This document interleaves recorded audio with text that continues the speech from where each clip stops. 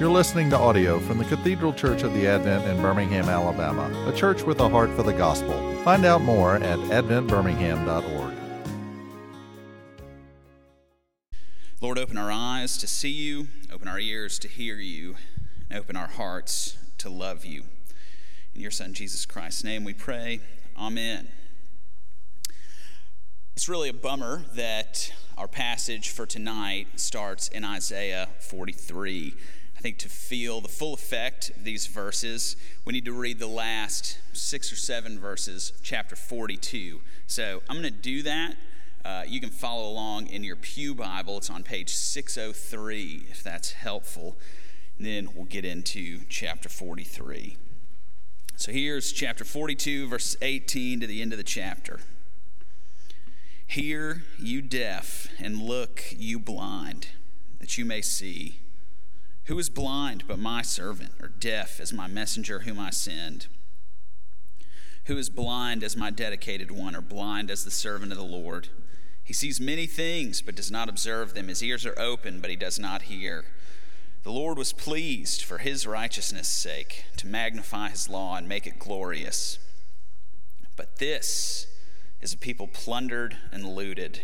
They are all of them trapped in holes and hidden in prisons.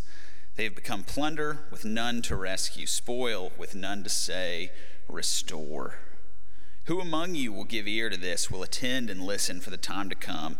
Who gave up Jacob to the looter and Israel to the plunderers? Was it not the Lord, against whom we have sinned, in whose ways they would not walk, in whose law they would not obey? So he poured on him the heat of his anger and the might of battle. It set him on fire all around, but he did not understand. It burned him up, but he did not take it to heart. The word of the Lord. This passage, this tail end of chapter 42, really throws our passage for tonight, Isaiah 43, into stark relief. It shines a bright light on our desperate sinfulness, Isaiah 42, and on God's extravagant grace, Isaiah 43. Chapter 42 shows us a picture of God's people in dire straits. Israel, at this point in time, is up the creek without a paddle, right? They were given the law, God's clear expectation of them on Mount Sinai.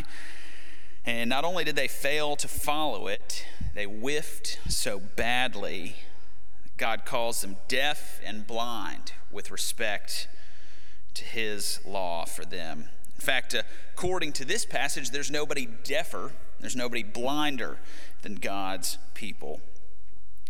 They received God's punishment, God's discipline, according to verse 25, chapter 42, and they were still in the dark as to their own sinfulness and the antidote to that sinfulness.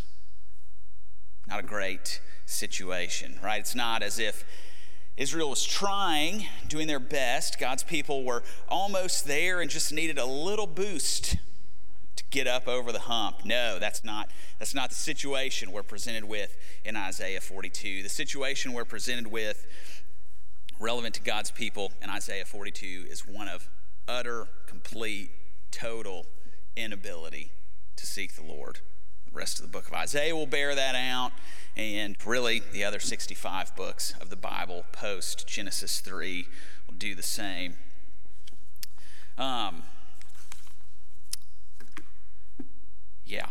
Chapter 42 is a train wreck. Israel is not in a good situation. They cannot approach God on their own.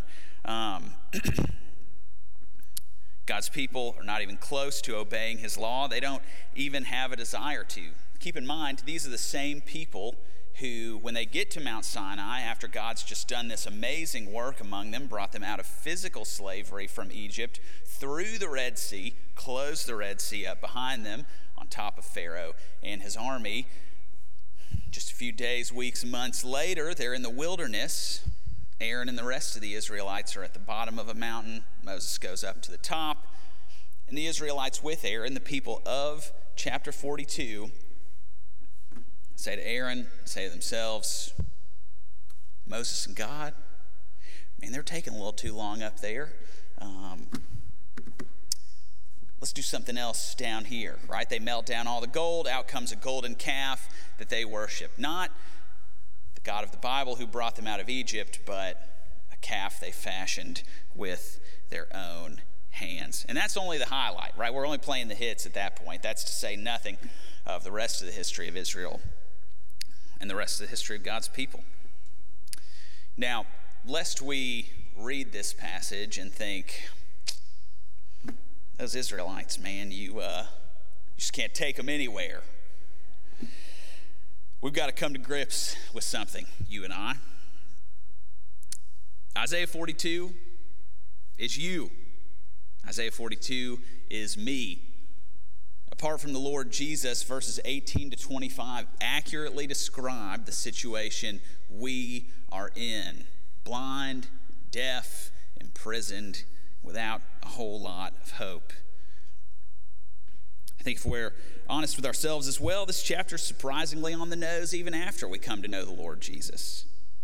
This passage is hitting us right in the gut. After Genesis 3, Isaiah 42 is all of us. It's you, it's me, it's everyone who walks on the face of the earth. We're shot through with sin. We're filthy to the core. Israel, being God's chosen nation, did not fix that problem for them. We, Israel, worthy of nothing but to have God's anger poured out on us. Starting with some great news tonight, huh? But chapter 43, our actual passage for tonight, starts out with probably one of the most hopeful words in all of Scripture. But Isaiah, the Holy Spirit through him, gives us at the front end of Isaiah 43 a hard disjunction between Isaiah 43 and what's just come before it in Isaiah 42. It almost leaves chapter 42 in that season of life in the dustbin. But God is saying to Israel, to his people, to you and to myself, everything that came before doesn't matter. All of your failures, all of your sinning, none of that will stand at the last. So I want us to keep a few things in mind relative to Isaiah 43 as we move on. I want us to see that, one, God is not the same as us. God operates on totally different parameters than we do, and that's great news. Two, that God draws us to himself sovereignly. We contribute nothing to our salvation except for the sin that made it necessary.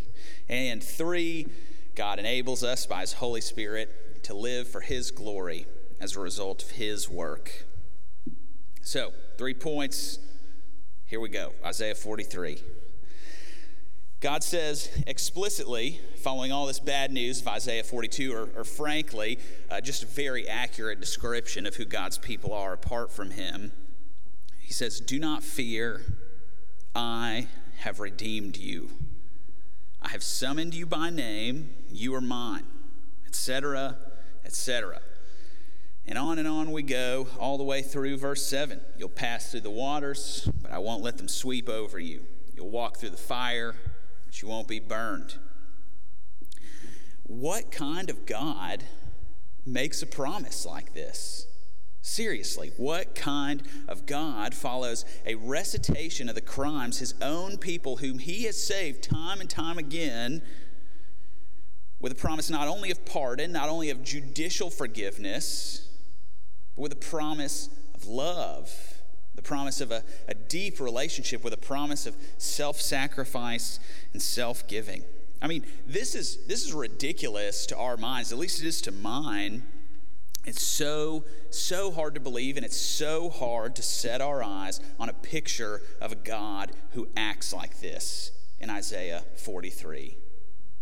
Even after you come to know the Lord Jesus, a lot of fibers of your being, hopefully less and less over time, but most of the fibers of your being react against this picture of God because it's how nothing else in your life works.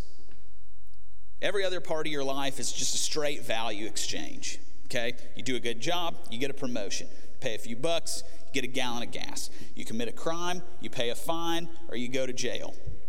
Every action in your life has an equal and opposite reaction. You do good, you get good things. You do bad, you get bad things. That's karma. But it's not how the God of the Bible does business with his people. When it comes to my standing, when it comes to your standing before the only true God, the creator of everything that is, everything that was, and everything that ever will be, the one who has the right to demand more from me and more from you than anyone else, than a spouse, than a boss, than a judge or a judicial system, I know, and God says in chapter 42, that I'm blind and deaf, dead in my trespasses and sins. That's the situation on the ground in our natural state before God. But even as I owe an incredible debt of obedience that I cannot meet, I'm blind and deaf, as Isaiah 42 says, this is no obstacle for the God of the Bible. Blindness, deafness, imprisonment to sin, none of these things are a match for God's mere whisper. Listen to his word to you, Christian. You are precious and honored in my sight, and because I love you, I will say to the north, give them up, and to the south, do not hold them back. Bring my sons from afar and my daughters from the ends of the earth. Everyone who is called by my name, whom I created for my glory, whom I formed and made. See, the Lord doesn't just say, I'll fix your issues, right? I'll give you a little bit of sight, unstop those ears a little bit, release you from prison, and then see you on your way, catch you at the pearly gates in a few years, few decades, hopefully. He says so much more than that. He calls you precious. He calls you honored, one who bears his name, and most importantly, one who is created for his glory. You won't find a picture of this kind of God in any other religion. This concept of a God who accepts sinful humanity and not only forgives them, but counts them actively righteous on his own basis is not present in Islam. It's not present in Hinduism. It's not present in Buddhism. It's not present in any of the religions that would have surrounded Israel at the time. And you know what? Forget other religions. This concept of a God who accepts and forgives and counts righteous based on no work of your own isn't true of whatever it is you're chasing in your life to give you meaning. Money, fame, status, career, power, relationships, all these things are fine things as far as they go. They're all good things, good gifts that God has given us, but they are cruel gods. They will not accept you. They will not take on flesh to save you. They will not draw you into a relationship with themselves. They will only demand from you. You will always fall short. Number in your bank account will always be too small. There will always be one more job or one more career move. There will always be a more perfect relationship. The grass will always be greener on the other side. The only one who can give you true rest, true relief, is the one for whom and by whom you were created. Triune God of the Bible, the one who took on flesh to bear your sins and was raised for your justification, that you would be counted righteous before him. So do you want this relief? Do you want this rest? Then look at the Lord Jesus Christ. He's the only one who can take you from Isaiah 42 and the hopelessness that comes with it to Isaiah 43 and the hope of glory that comes with that. It's only because of his sacrifice that you're precious and honored. So God is distinct from us, right? That's point number one. He's holy and we are not, but he also operates differently from us. There is no straight value exchange with God. because he loves you, he'll always tip the scales in your favor. He will always work for you. There's no value exchange with the Lord Jesus Christ. Just pure, unadulterated gift. Okay, so God's not the same as us. Number one, what's more, God sovereignly draws us. God is sovereign over us. If you take your worship bulletin home, look at this passage in a little deeper detail. Check out all the verb phrases over these 7 verses, and what you'll find is that most, if not all, of them, God is the actor. God is the subject performing the action. It's God who creates. It's God who forms. It's God who delivers. It's God who pays our ransom. It's God who loves, and it's God who gathers. And ultimately, it is God and God alone who saves. God is the actor. You are not. This is always the case when it comes to our salvation. You and I contribute absolutely nothing to it except for the sin that made it necessary. There is no one righteous, not even one, as Isaiah and Paul will say. No one understands and no one seeks for good. Nobody is after the Lord save those who have been drawn into a relationship with Jesus. At the mere sound of God's word, the universe came forth, and at the mere sound of his word, the north and south give up his sons and daughters, all the people called by his name. Should we be surprised, then, that at the sound of God, the Son's word on the cross, your sins are paid for, and you are counted righteous in Christ? At the mere sound of his voice with his last gasp, as he says, "It is finished," you were brought forth out of death and into life, into a relationship with him, as he took your sin upon his shoulders, gave you his righteousness, as he binds you to himself through God the Spirit. At the sound of God the Son's voice, your debt hits zero. There's no value exchange. You owe nothing. You don't bring yourself to God. He draws you. Now, this is great news, because if you don't contribute anything to your salvation, there's no way for you or for me to muck it up. There's no way for you to out-sin God's grace, because you never earned your way into his grace to begin with. Okay, so God is not the same as us. God sovereignly draws us. Third, God frees us. God frees you, he frees me from sin and its penalty, but he doesn't just free us from something, he frees us to something. Look with me at verse 7. What's the reason God created his people? For his glory.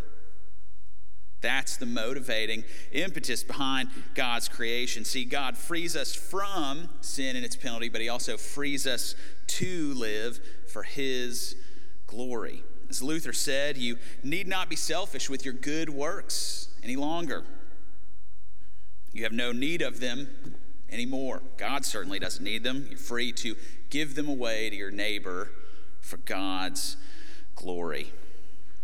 I mean, wouldn't it just be terrible if God showed you your sin, showed you your need for the Lord Jesus Christ, and then left you in it? With no work in your life through the Holy Spirit to help you little by little, very little by very little over the course of your life, move into deeper and more robust relationship with him. Through the Spirit's work in your life, he draws you out of sin and into life with him. Now, there's something I don't want you to hear in this, and I think this is really important to kind of address, because I think some of us, especially those of us with easily pricked consciences, will hear a certain yoke or burden in that statement. I want to avoid that. When I say that we're freed to live for God's glory now, or when Paul in Ephesians 2 says that we are now to walk in the good works that God has prepared for us, Paul's not saying, Isaiah in verse 7 is not saying that you or I, Christians in general, must do a certain number of good works for our salvation to cash in, that there's a certain threshold past which we make it into heaven, that we've got to live for God's glory to a certain extent before our salvation is really rubber stamped and confirmed. That's not at all what's on the table here. Okay, what Isaiah has in mind, what Paul in Ephesians 2 has in mind, what Jesus in John 13 has in mind is much more something like, man, as God draws you into deeper and deeper relationship with His Son through His Spirit, Christ will become sweeter and sweeter to you, and the world will become more and more banal. It will become more and more meaningless in an ultimate sense. What I'm talking about, and what all these guys through the Holy Spirit are talking about, is something like this. The other day, my 8-month-old son Owen was playing on the floor in our family room. And I was kind of scribbling in a notebook, taking some notes, and just writing some thoughts down. On the floor, or on the table next to the floor that he was playing on, he crawled over to me, right? Put his little tiny hand up on the top of my pencil, right where the eraser is. Just kind of did one of these, right? He just moved the pencil all around. So now there are a bunch of just random lines, right? To call it a drawing would be very charitable, okay? There are a bunch of lines on a page in my notebook at this point. Now, do you think my response was to rip that piece of paper out and throw it in the fire because it was not the Mona Lisa? No, absolutely not, right? Because my son walked over and did this thing in my notebook, and because I love him so dearly, I'd hang that thing up on my office door, right? Y'all better bury me with that thing when I head on to glory. That's one of my most prized possessions. Not because it looks good. I'll be frank with you. He's 8 months old. He's never going to hear this. It does not. It's kind of unsightly, but because it's something that he did, it's a product of his hand, I love it. That's the picture that's painted for us of the Christian life. This will be a messy experience for 80 plus or minus a few years, God willing, for most of us. It will not be a standard hey, well, we just get a little closer to God and a little further from sin in a sort of straight line up over time. It'll look a lot more like this, right? So, when you're united to Christ as a result of the plan of the Father by the work of the Spirit, living for His glory, to His glory, in accordance with your purpose, per verse 7, it's always going to be imperfect. More often than not, it's not going to be pretty. But God looks at your life. He looks at you through Christ like I look at this picture, right? God takes joy in your life, not because of what you've done or can do, but because of who you are fundamentally, son or daughter of His, right? Martin Luther said that Christ is two things to the Christian. He is gift and example, but it's absolutely crucial that you get that order right. Christ has to be gift, and He has to be gift every moment of every day before we can even think of Christ being an example. Your Christian life will have its fair share of bumps and bruises, and yet God looks at you and your works through the lens of the Lord Jesus. Amen. You've been listening to audio from the Cathedral Church of the Advent. If you live in Birmingham or find yourself visiting, we hope you will join us at one of our Sunday services. Find out more at adventbirmingham.org.